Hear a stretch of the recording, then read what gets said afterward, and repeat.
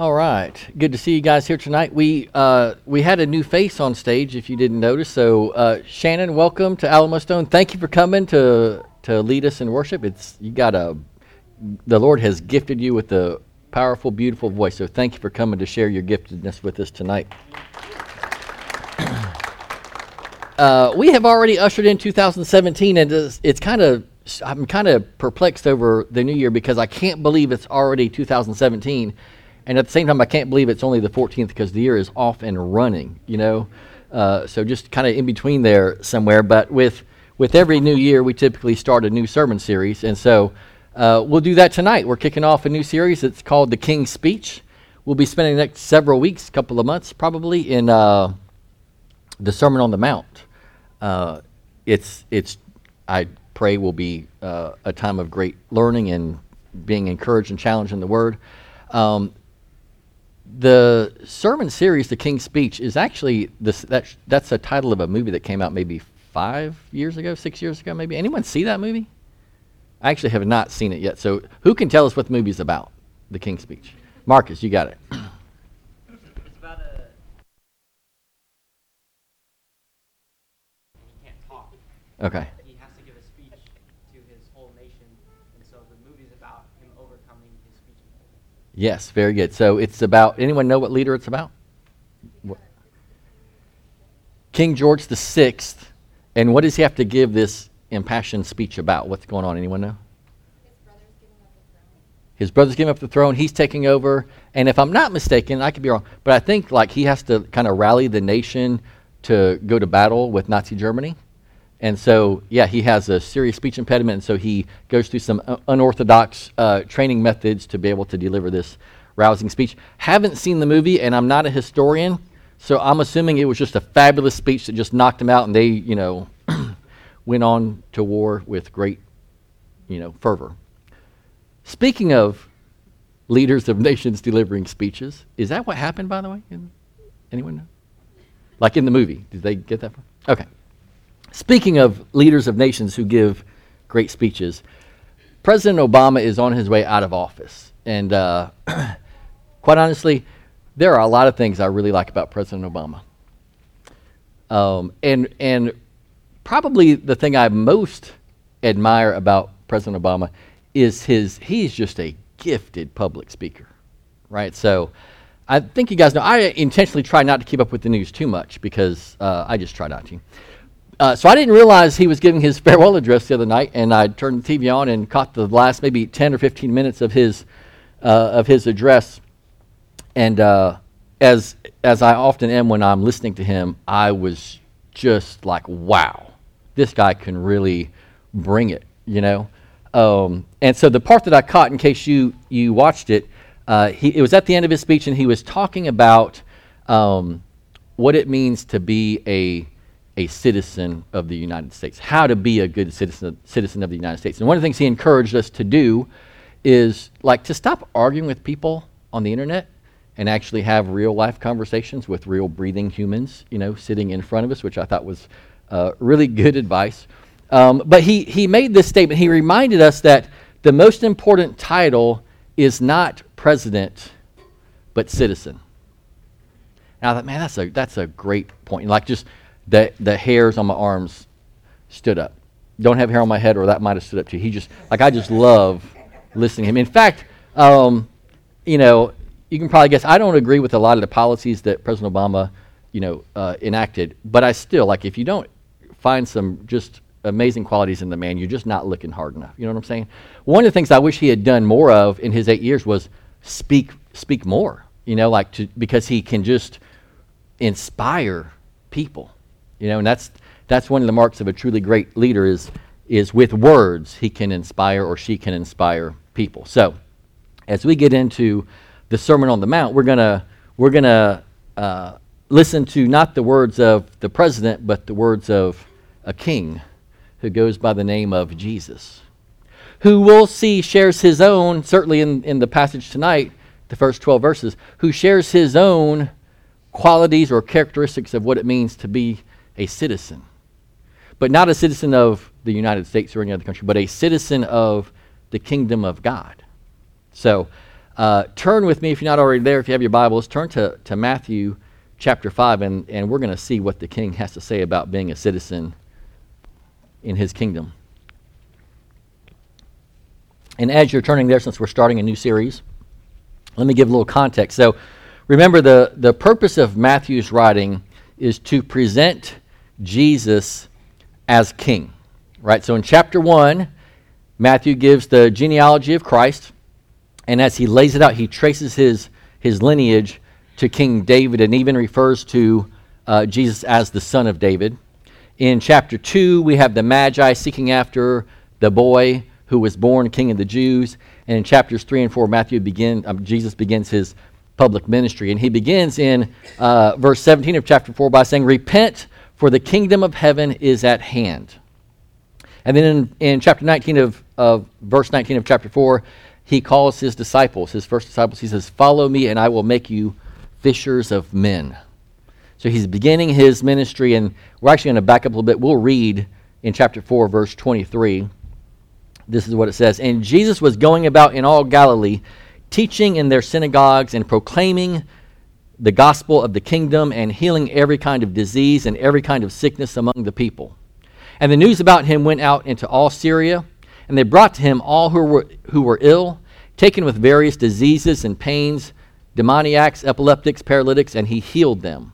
And great multitudes followed him from Galilee and Decapolis and Jerusalem and Judea and from beyond the Jordan." So just a little context. Jesus has started his ministry. He's healing people. He's proclaiming the gospel. He's teaching.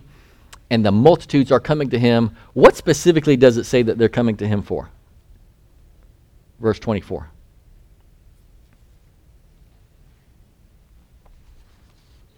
For healing, right? They all want to, can't blame them, they all want to be healed, right? So the crowds are coming out to him, and that's where we're going to pick up in chapter 5. And it brings us actually to, this is the longest recorded teaching of Jesus in the Scriptures. The Sermon on the Mount. It's chapters 5, 6, and 7. And so I thought, that's it. Let me see. I want to time myself, and I'm going to read it at just a normal pace as if I were speaking this. And I want to see how long it would take Jesus to deliver this sermon. It took 10 minutes and 55 seconds. Just reading at a normal pace. And I did it out loud, like, not reading into my head, but like reading out loud. 10 minutes and 55 seconds, which made me wonder, if Jesus' longest message as given to us in the Scriptures is just under 11 minutes, then why do I and other preachers feel the need to speak for so long? And I'm sure you probably wonder the same thing. Why does he talk for so long? And so I say that jokingly, but I do have to say, it strikes me, I don't know, as being, a little strange. Like this is probably maybe his most beloved message, his longest message for sure. And it only took him 11 minutes to speak it. And like we should just be, I was overwhelmed, quite honestly, with the thought of me expounding on what the King of Kings and Lord of Lords had to say in his longest message. And seriously, guys, and it's not that I'm like this, not like it's the first time I've been like this, but really like getting into the words of Christ spoken, I was like, who am I? Who am I to be teaching on the teachings of Christ? I'm just a broken, finite, sinful man. How and why would God choose me to stand before you and talk about what Jesus says? I was, and am just humbled and almost embarrassed, I think might be the right word. And in fact, so let's actually read just verse 1 and maybe 2. "And when he saw the multitudes, he went up on the mountain, and after he sat down, his disciples came to him." So Jesus sees the crowds coming to be healed, and so he goes up to the mountain, and his disciples come along with him, and he sits down, which was the posture of teachers back in the day. And so his disciples are closest around him. The multitudes are kind of on the outside looking in. And opening his mouth, he began to teach them, meaning his disciples. But what's interesting is then if you go back to the very end of chapter 7, so Jesus is talking to his disciples, right? But there's a big crowd they're not his followers, but they came for healing. So they're there for a purpose, and they're going to hear teaching. So they're on the kind of just on the outskirts, looking in close enough to hear. And this is what Matthew tells us when Jesus is done with his 11-minute sermon. The result was that when Jesus had finished these words, the multitudes were amazed at his teaching. For he was teaching them as one having authority and not as their scribes. And I just, seriously, like I stand before you and am humbled and I just feel so small, if I can just be honest with you. And I hope that is how we all feel when we approach God's Word, that we just feel small and that it overwhelms us and just infuses us and overtakes us. So with that, I think it would probably be really good if we prayed. Father God, we thank you, Lord, for your Word.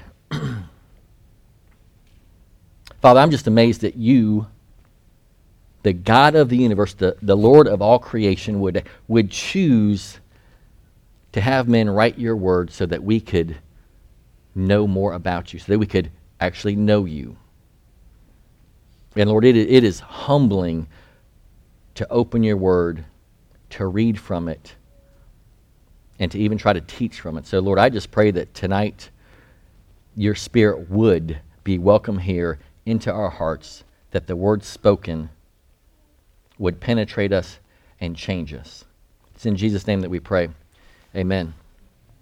So here's what we're going to do. We're going to read the first 12 verses. We're not going to look at every verse. We're in the Beatitudes. We're not going to look at every Beatitude one by one. Okay, so we're going to read 12 verses. I'm going to make some comments maybe on like the structure or kind of format of the Beatitudes. You have homework, which is to go read them and spend time in the Word this week. So I'm going to pick maybe like just 3 Beatitudes I'm going to just kind of talk about specifically. Sound good? Sounds good. All right. Thank you. Verse 3. Blessed are the poor in spirit, for theirs is the kingdom of heaven. Blessed are those who mourn, for they shall be comforted. Blessed are the gentle, for they shall inherit the earth. Blessed are those who hunger and thirst for righteousness, for they shall be satisfied. Blessed are the merciful, for they shall receive mercy. Blessed are the pure in heart, for they shall see God. Blessed are the peacemakers, for they shall be called sons of God. Blessed are those who have been persecuted for the sake of righteousness, for theirs is the kingdom of heaven. Blessed are you when men cast insults at you and persecute you and say all kinds of evil against you falsely on account of me. Rejoice and be glad, for your reward in heaven is great, for so they persecuted the prophets who were before you. Let's stop right there. So just a couple of quick points on kind of the structure of the Beatitudes. You might have noticed that the first Beatitude in verse 3 and the 8th Beatitude, which is in verse 10, they both end the same way. For theirs is the kingdom of heaven. And those are the only 2 Beatitudes where like the promise that's given is present tense. Right? For theirs is the kingdom of heaven. Where the others say shall be. Right? And so a point I want to make is that as followers of Christ, these people have come to follow him, his disciples, we are citizens of heaven today. We don't have to wait for that. It's already been given to us.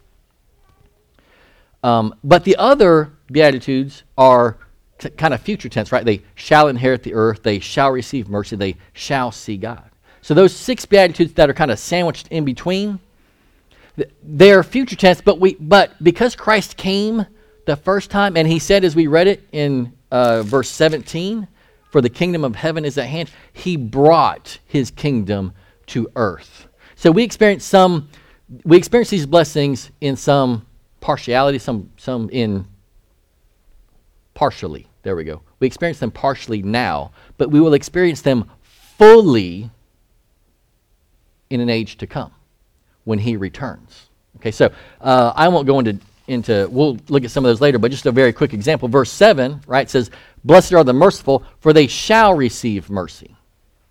That's a future, sounds like something in the future, and it is, but it's also something present. So let's do, by show of hands, who here is a citizen of God's kingdom? Raising.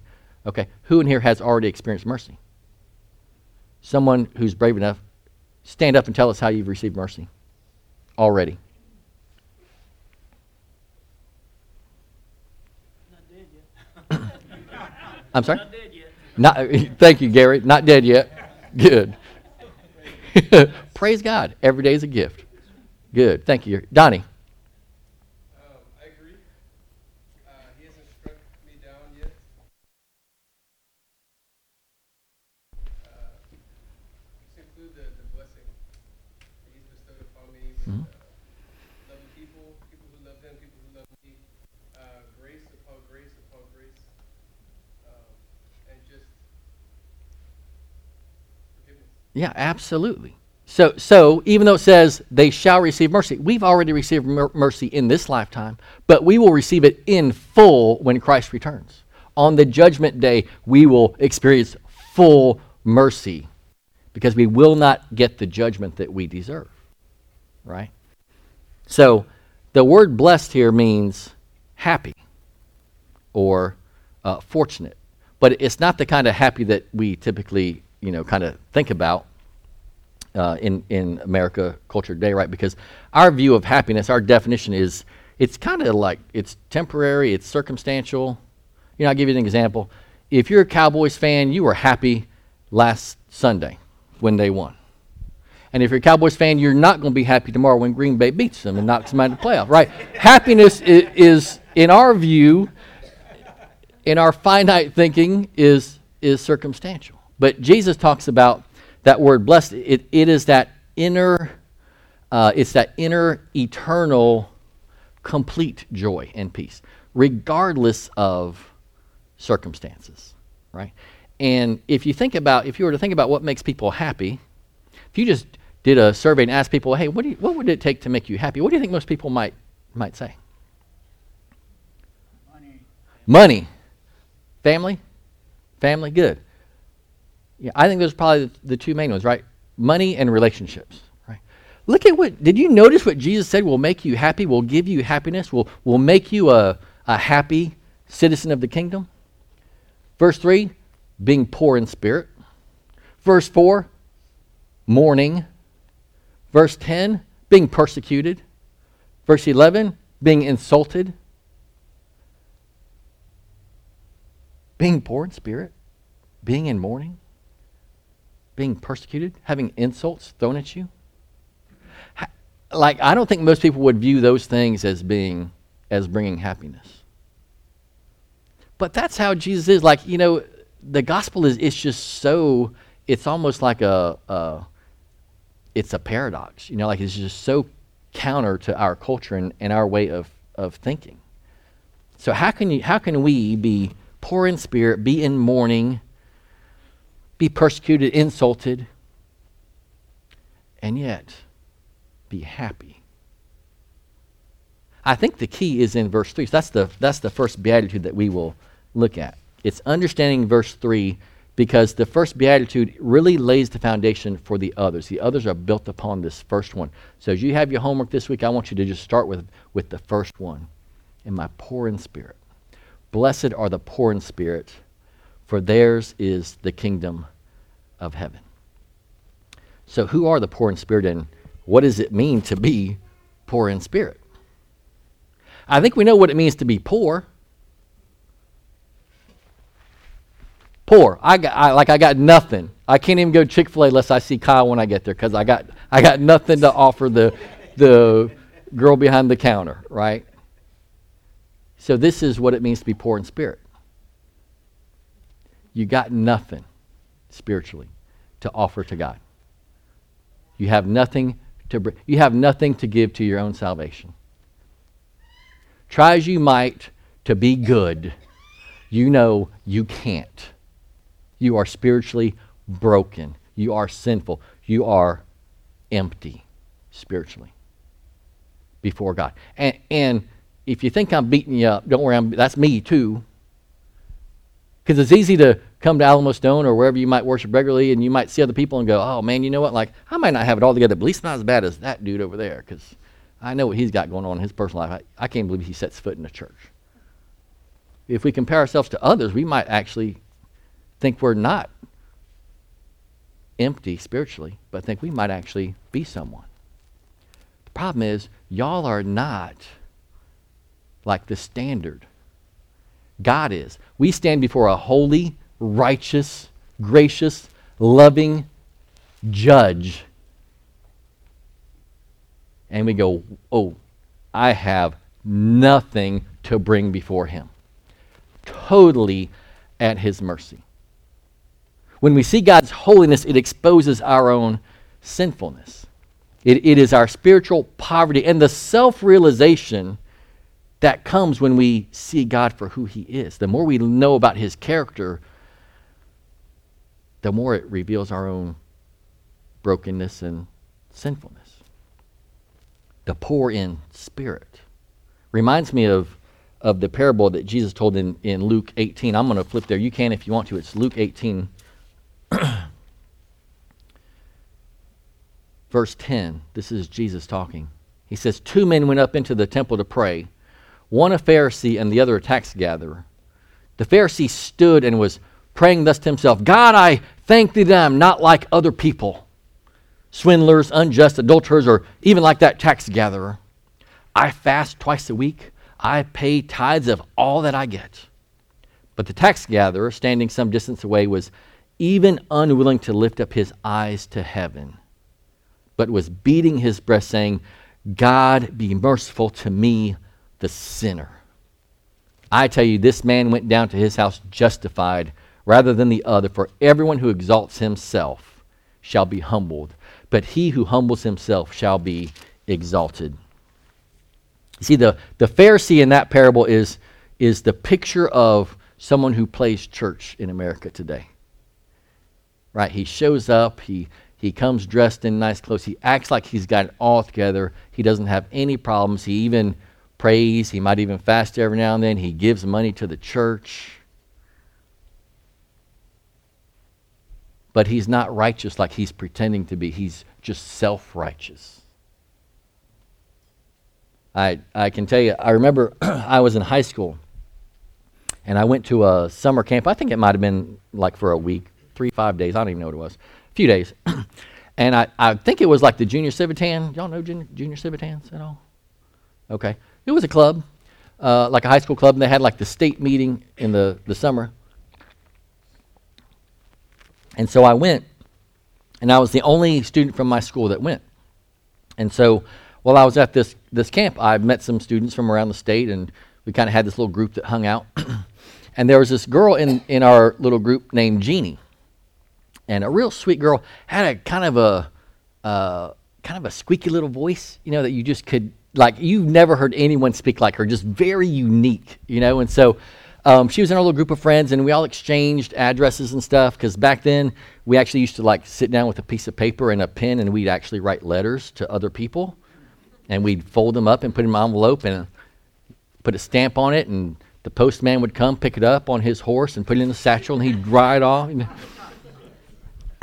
But Jeannie and I wrote to each other maybe once or twice, and that was it, because when you're 16, you're not going to, that's a commitment when you're 16, just 2 letters and you're done. Well, lo and behold, fast forward a few years, and I'm probably a sophomore in college at North Carolina State University.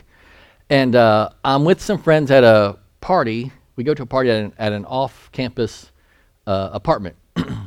College students, please do not follow my example, okay? So we go to this party, and lo and behold, I see Jeannie there. I haven't seen her in, 4 years, however long it was since we had met, and when I see her, she's completely wasted. Like, she's gone. And she's hanging all over this dude. And I don't know if she, at the moment, like I was thinking, I wonder if she remembers me.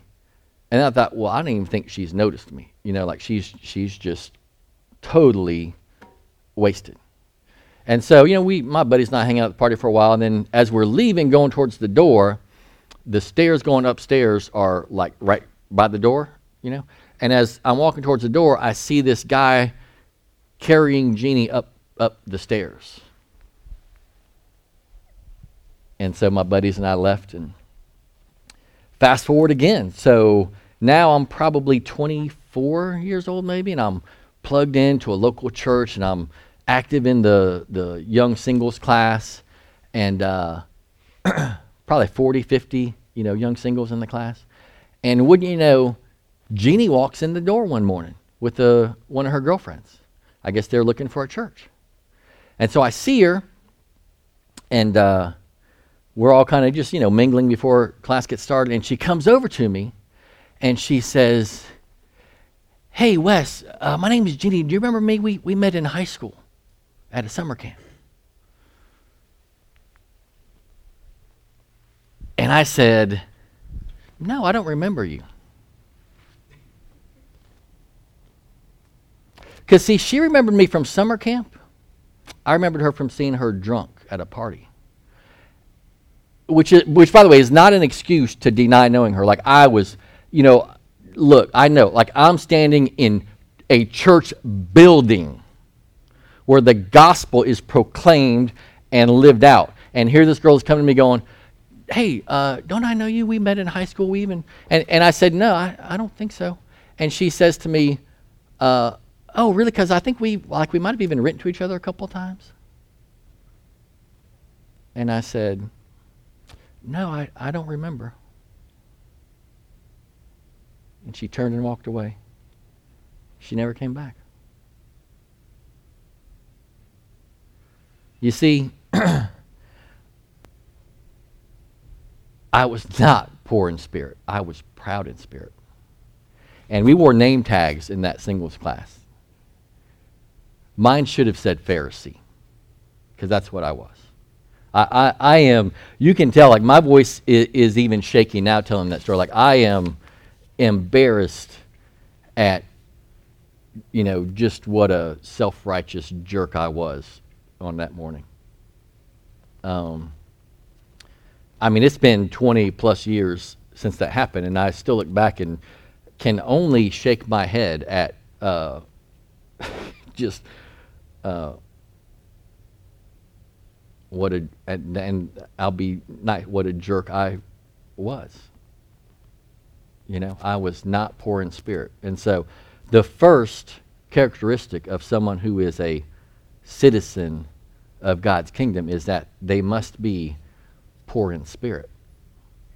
Because remember, we read it in chapter 4 when Jesus starts his ministry, he says, "Repent, for the kingdom of heaven is at hand." You see, if we're not poor in spirit, we will not repent. We have to recognize our own brokenness, our own sinfulness, in order to repent. So blessed are the poor in spirit, for theirs is the kingdom of heaven. We are to be poor in spirit, which will produce in us a supreme happiness. That regardless of the circumstances, is there. It's a contentment, a fulfillment. There was actually a survey conducted of over 50,000 people, and the question was, what makes you happy? Or if you're not happy, what do you think would make you happy? As you could imagine, there were other questions, right? But that was one of them. As you can imagine, the people that fell on the lower end of the economic scale all said what? Money. And they could even write answers, if I won the lottery, right? They just want money to come pouring down in their life somehow, make them happy. But what do you think the wealthiest, the people actually fell into the wealthy bracket, what do you think they said would make them happy?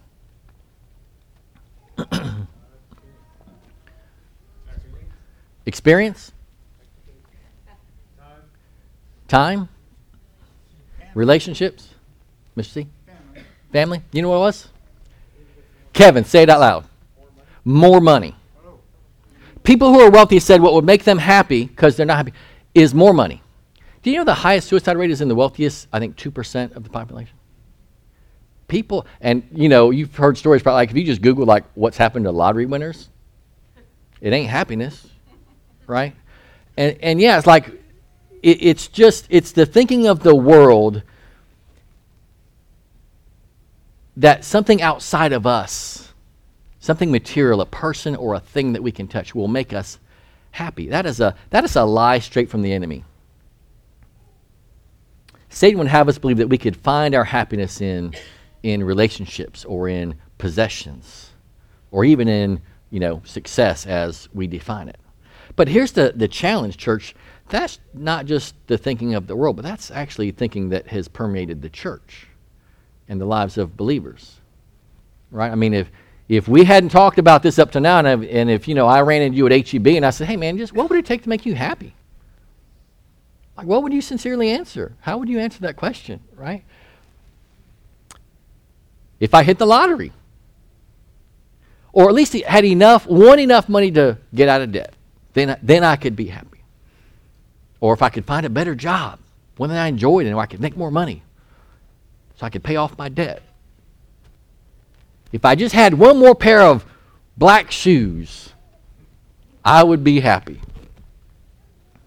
If I had a bigger house, or maybe if I had a different spouse, right? Look, those lies have infiltrated the church, because how many believers do you know, churchgoers, who've left their spouses for someone else thinking that they'll be happy with some other person? So if you're sitting here tonight and you think you're going to find contentment in something outside of you, some material thing or other person, the King has spoken and he says otherwise. So in order to find happiness, you've got to realize your own spiritual bankruptcy. And once we realize that we are spiritually bankrupt, that leads us to verse 4, the second beatitude that we're going to look at. Blessed are those who mourn, for they shall be comforted. This is a spiritual mourning that citizens of heaven should experience. It should be a part of our lives that we mourn over our sin. We realize our brokenness, our sinfulness, that no matter how hard we try to be good and to not sin, we will continue to sin. And if you're a citizen of God's kingdom, that should grieve you and it should grieve me. Your sin should grieve you. It should break your heart. My sin should break my heart. Because it is our sin that Jesus went to the cross for. And not just that, but think about the impact that your sin has, not just on you and your relationship with God, but think about the impact your sin very practically has on people around you, people who love you. As citizens of God's kingdom, we should be mourning over our own sin first, but also just over the sin that exists in this broken, messed up world that we live in. I mentioned to you earlier that we get a taste of these promises, of these blessings now, partially, but we will experience them fully in the age that is to come. So this one about being comforted is a great example. We are comforted today, and we sang about it, right? In knowing that Jesus shed his blood for us on the cross. That is comforting to know. But we will also be comforted in the day when the King returns. The King who gave this sermon on the Mount. And he will make all things right. All things will be made right. And there will be no more sin to break our hearts. And he will wipe every tear from your eye. The next one I want to look at is actually down in verse 8. Blessed are the pure in heart, for they shall see God. One of the things that we see as we progress through, right? So it starts with being poor in spirit and then mourning for your sin, and we work ourselves down to being pure in heart. Is that once we mourn over that sin and we experience comfort, we ask God to give us a new heart. Like, we can't clean our own heart. It's dark and it's filthy and it's dirty, and only God can cleanse us. David in Psalm 51 wrote, "Create in me a pure heart, O God." You know, there is a difference between purity of heart and purity of behavior. And the gospel of King Jesus is worried about purity of heart first. If he was impressed with purity of behavior, he would have adored the Pharisees, but he did not. He condemned them. In fact, let me read for you Matthew chapter 23. I'll flip there real quick. Matthew 23, 25. This is what Jesus says to the Pharisees. Think about, as I read, purity of heart versus purity of behavior. Woe to you, scribes and Pharisees, hypocrites! For you clean the outside of the cup and of the dish, but inside they're full of robbery and self-indulgence. You blind Pharisee, first clean the inside of the cup and of the dish, so that the outside of it may become clean also. Jesus is more concerned with purity of our hearts. And if we are pure in heart, if God gives that clean, pure heart, that's a promise. We shall see God. In the present, partially. And in the future, when the King returns, fully. So how do we see God now in life today? Anyone want to take a stab at that one? How do you see God today?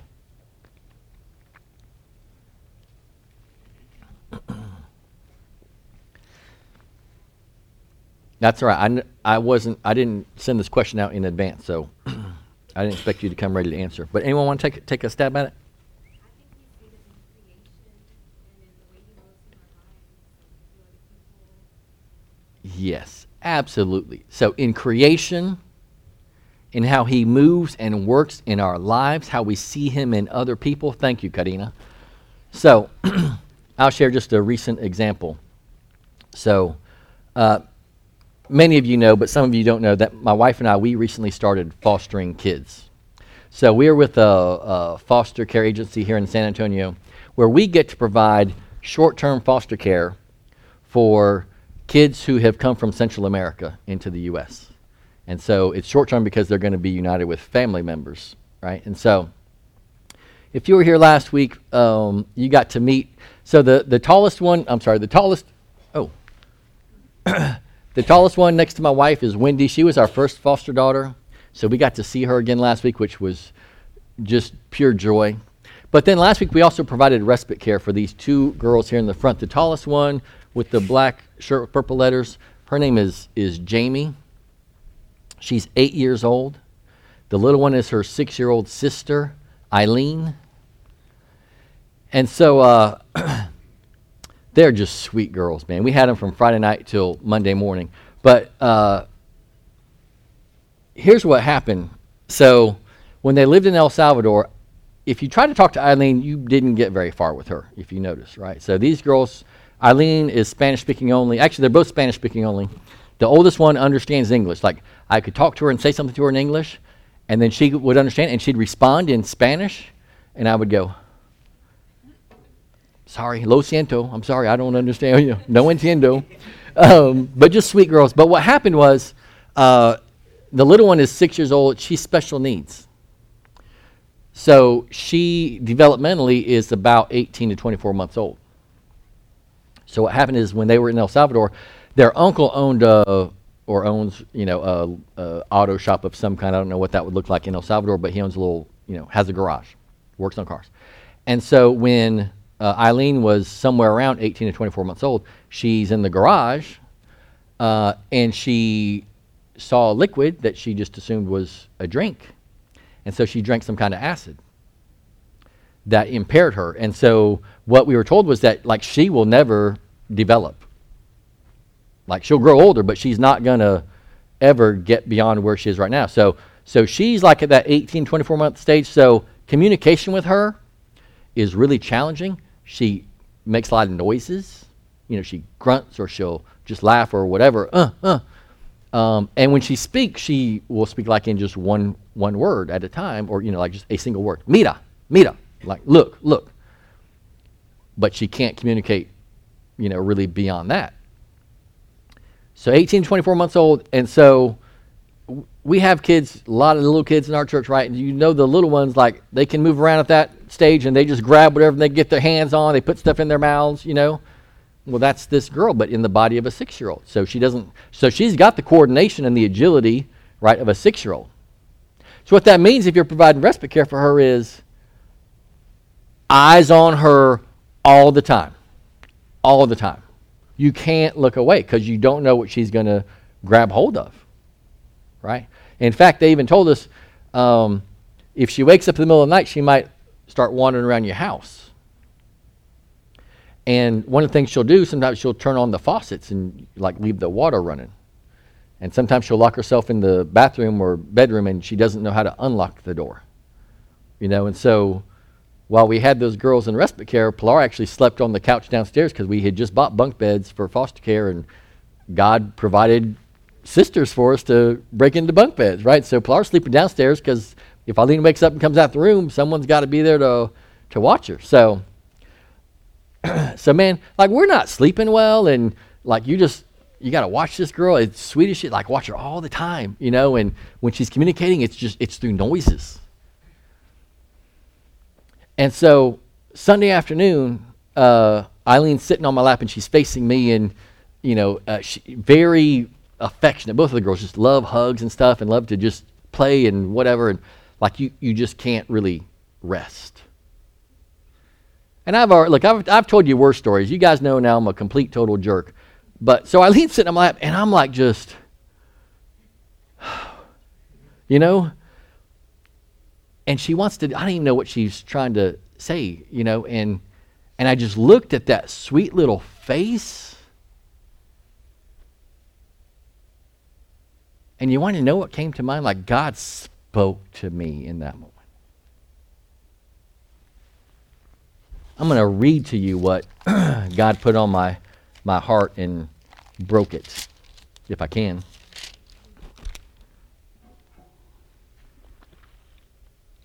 Then the righteous will answer him, saying, Lord, when did we see you hungry and feed you, or thirsty and give you drink? And when did we see you a stranger and invite you in, or naked and clothe you? And when did we see you sick or in prison and come to you? And the king will answer and say to them, truly I say to you, to the extent that you did it to one of these brothers of mine, even the least of them, you did it to me.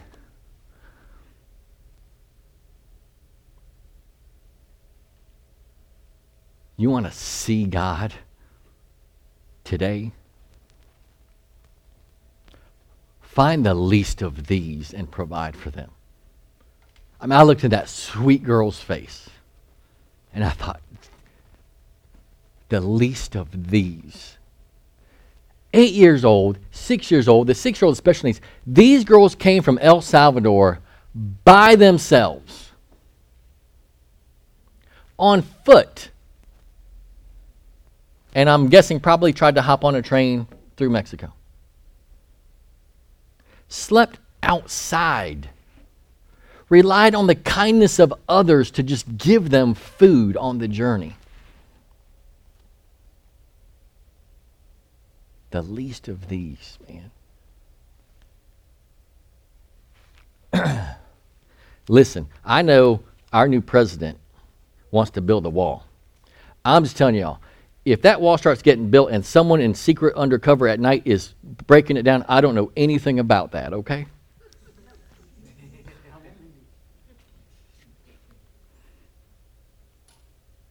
I say that jokingly. I really don't know what the answer is, church, but anyway, to the wall situation. But let's close with verse 10. Blessed are those who have been persecuted for the sake of righteousness, for theirs is the kingdom of heaven. There we have that promise again of the present. Theirs is the kingdom of heaven. Blessed are you when men cast insults at you and persecute you and say all kinds of evil against you falsely on account of me. Did you notice the change? Jesus goes from blessed are those, or blessed are the, to verse 11, blessed are you. So remember the context, right? So Jesus has his disciples. He takes them up to the mountain. There's a crowd surrounding, kind of listening in. Jesus has been saying, blessed are those. Blessed are they who mourn. Now he turns to his new followers, and he's telling them what's going to happen. You follow me and you live like this. If you are gentle, if you are righteous, if you are merciful, if you are pure in heart, let me tell you what's going to happen to you. You will have insults thrown at you. You'll be falsely accused of things. You will be persecuted and even killed if you live like that. That is a personal message to them and to us, to citizens of the kingdom. And I don't know if you saw it, but that word you, that's one sentence in verse 11. And if you write in your Bibles, and I hope you do, I want you to underline that word. You. Blessed are you when men cast insults at you and persecute you and say all kinds of evil against you falsely. 4 times he says you. He's making a point. This is you he's talking to, and me. But the key word is me, on account of me. So if you write in your Bibles, put brackets around that phrase, on account of me. We suffer sometimes because of our own, bad decisions. That's not persecution. If you go to jail for something you did, or you get kicked out of school, or you make an F, and that's not persecution. It's only persecution if it's happening to you because you are proclaiming the name of Christ. So he wants you and I to know that if we choose to follow him, that we must die to ourselves, because persecution will come our way. We will suffer for even speaking the name of the King. And when that happens, we can celebrate.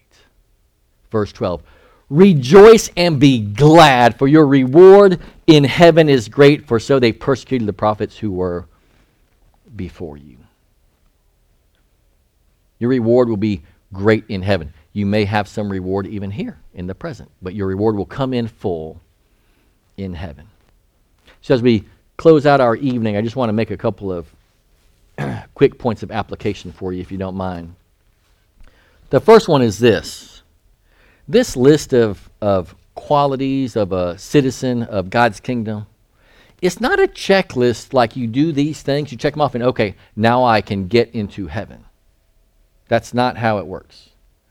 But rather, because we are already citizens of heaven, right? Theirs is the kingdom, present tense. Because we're already citizens, we should live like this. We ought to serve our King who says this is what life looks like if you want to live in my kingdom.